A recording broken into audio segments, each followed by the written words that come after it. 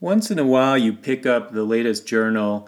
Doesn't happen that often, but your heart just sinks. And this was one of those weeks where I have told patients in the past with a patent foramen ovale and a cryptogenic stroke that they should not get closure of their patent foramen ovale. And I think that was indeed the standard of care. In fact, I've gone back to a few resources to make sure that was absolutely correct. And so I think that's probably what most colleagues were saying who had patients with a patent foramen ovale and a cryptogenic stroke. We weren't saying don't treat it at all. We were saying you must be on an antiplatelet or an anticoagulant therapy. So backing up before we get to these new studies, a foramen ovale, it's present to allow transfer of oxygen in placental blood in the fetal circulation. And then when you're born, it closes. So it doesn't close in every single person, and it takes a while sometimes, meaning it takes a few weeks of life for the patent foramen ovale to close.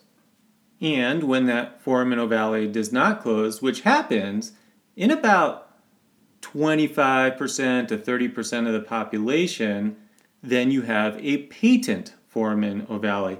And if you're totally asymptomatic from that, and it just happens to be picked up, no big deal. We usually did not do anything about that.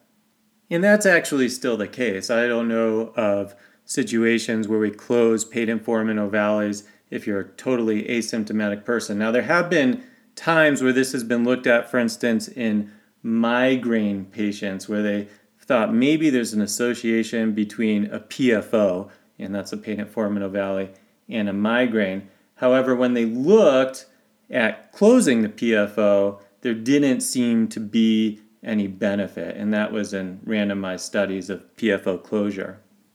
But when it comes to cryptogenic stroke, the stakes are a lot higher, and so there were randomized trials that looked at that, and when they did randomized control trials of using a device for cryptogenic stroke and a PFO versus just doing medical therapy in the past, this week being different, but in the past, those trials did not show benefit, meaning it was okay to just do medical therapy, and that's really been my standard of care for the last few years. And then along comes the September 14th, 2017 New England Journal of Medicine, where they have 3 trials, and all 3 of them support the use of PFO closure to lower the rates of recurrent stroke.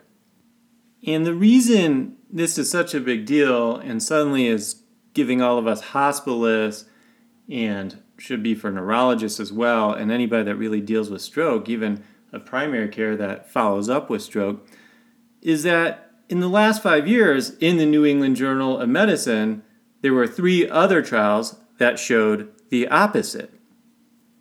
So maybe we need to get into that a little bit, but what I want to first do is step back. So when you're diagnosing a PFO, someone comes in with a stroke, if you order an echocardiogram, you can sometimes visualize an interatrial septum where there is shunting of blood across the foramen ovale, meaning it's a patent foramen ovale. And you find this by using agitated saline that you inject intravenously while you're doing the echocardiogram.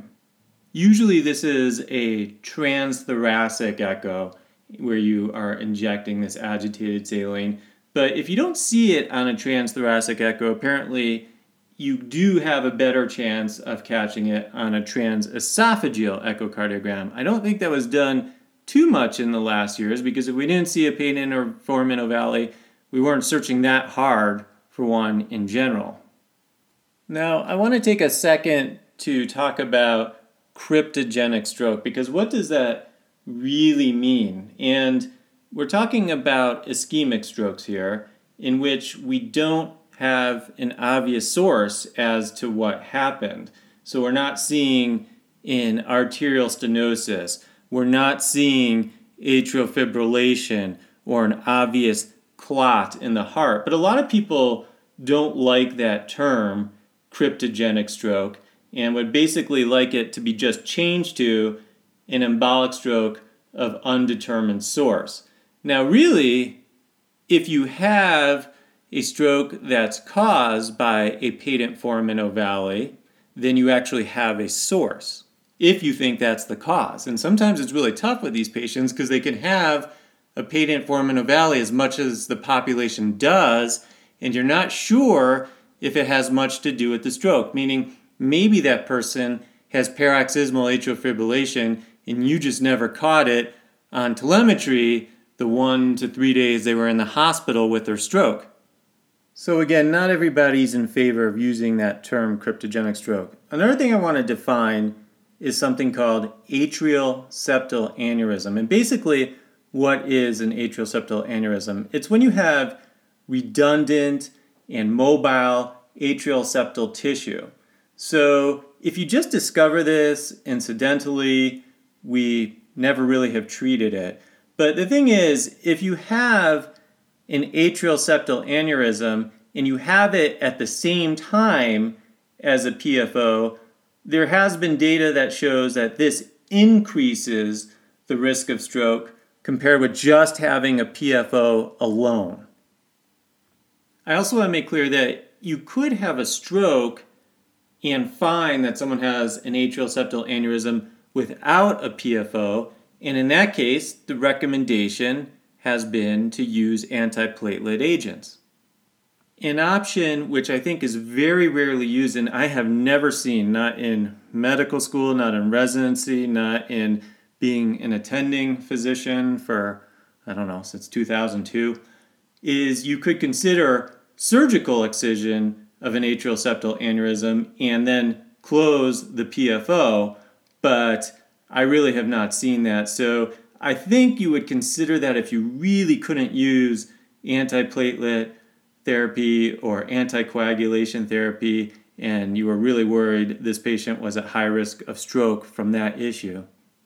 But again, you probably need some pretty good expertise at some other very high specialty center if you're going to go that route. Now, I want to reemphasize, and this is important, that if you have a patent foramen ovale, which about 1/4 of everybody listening to this, the population has it. So a quarter of the population has it. But in general, it's really no big deal. If I found that I had one tomorrow, which I don't know why I would ever look, but if I found one, wouldn't do anything about it, including not going on antiplatelet agents. But at the same time, we've known that those who have had a cryptogenic stroke, and I will use that term, but you get that it's a bit controversial. But if you had a cryptogenic stroke, those people tend to have a patent foramen ovale more prevalent than the general population. But as I said, while for a while we were closing them because we had 3 trials that said we didn't really need to, we weren't doing it. Now, how do you close a patent foramen ovale, by the way? Do you have to crack the chest? No, of course not. So the way you do it is through a delivery device. So they go through the inferior vena cava and basically just get into the right atrium.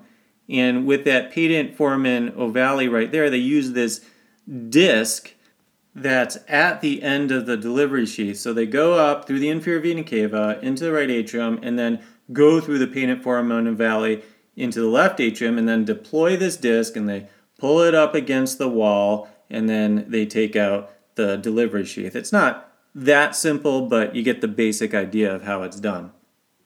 And there can be different ways in which it's done, and for instance, that may be part of why some of the results change with time. So the Amplatzer PFO occluder was just approved by the FDA in October of 2016. Well, anyway, the previous trials were done way before that. So for those who are keeping tabs of our 3 previous randomized trials that did not show any superiority of closing a PFO over just using medical therapy alone, those trials were, back in 2012, the Closure 1 trial, and then 2013 there was the PC trial and the Respect trial. So these were trials with basically negative findings. And then there were 3 trials, September 2017, published in New England Journal of Medicine, September 14th, that showed positive findings. So these were the Gore Reduce trial, the Close trial, and the Respect extended follow-up. Now, the reason I say basically negative findings on the 3 earlier trials that did not show a lot of benefit is that now when they write about it in this week's New England Journal, they say there were signals in 2 of these trials that suggested a potential benefit with PFO closure. So that's, I guess, in hindsight, looking through those glasses, a little bit easier to see now. Yeah, there are a lot of other factors we do need to take into consideration when talking about this. So I do want to talk about the trials a little bit more. I am running out of time. I have got to go get my kids from school, and I did a lot more background on PFOs than I thought I would get to in this lecture. So I'll tell you what, I will try and come back in the next week or two, and we'll get a little bit more into this topic that I think ultimately will be practice changing for a certain subset of patients, if not a lot of patients with PFO after a stroke where we can't find another cause. And this is Dr. Gil Porat, and I will catch you on the next round.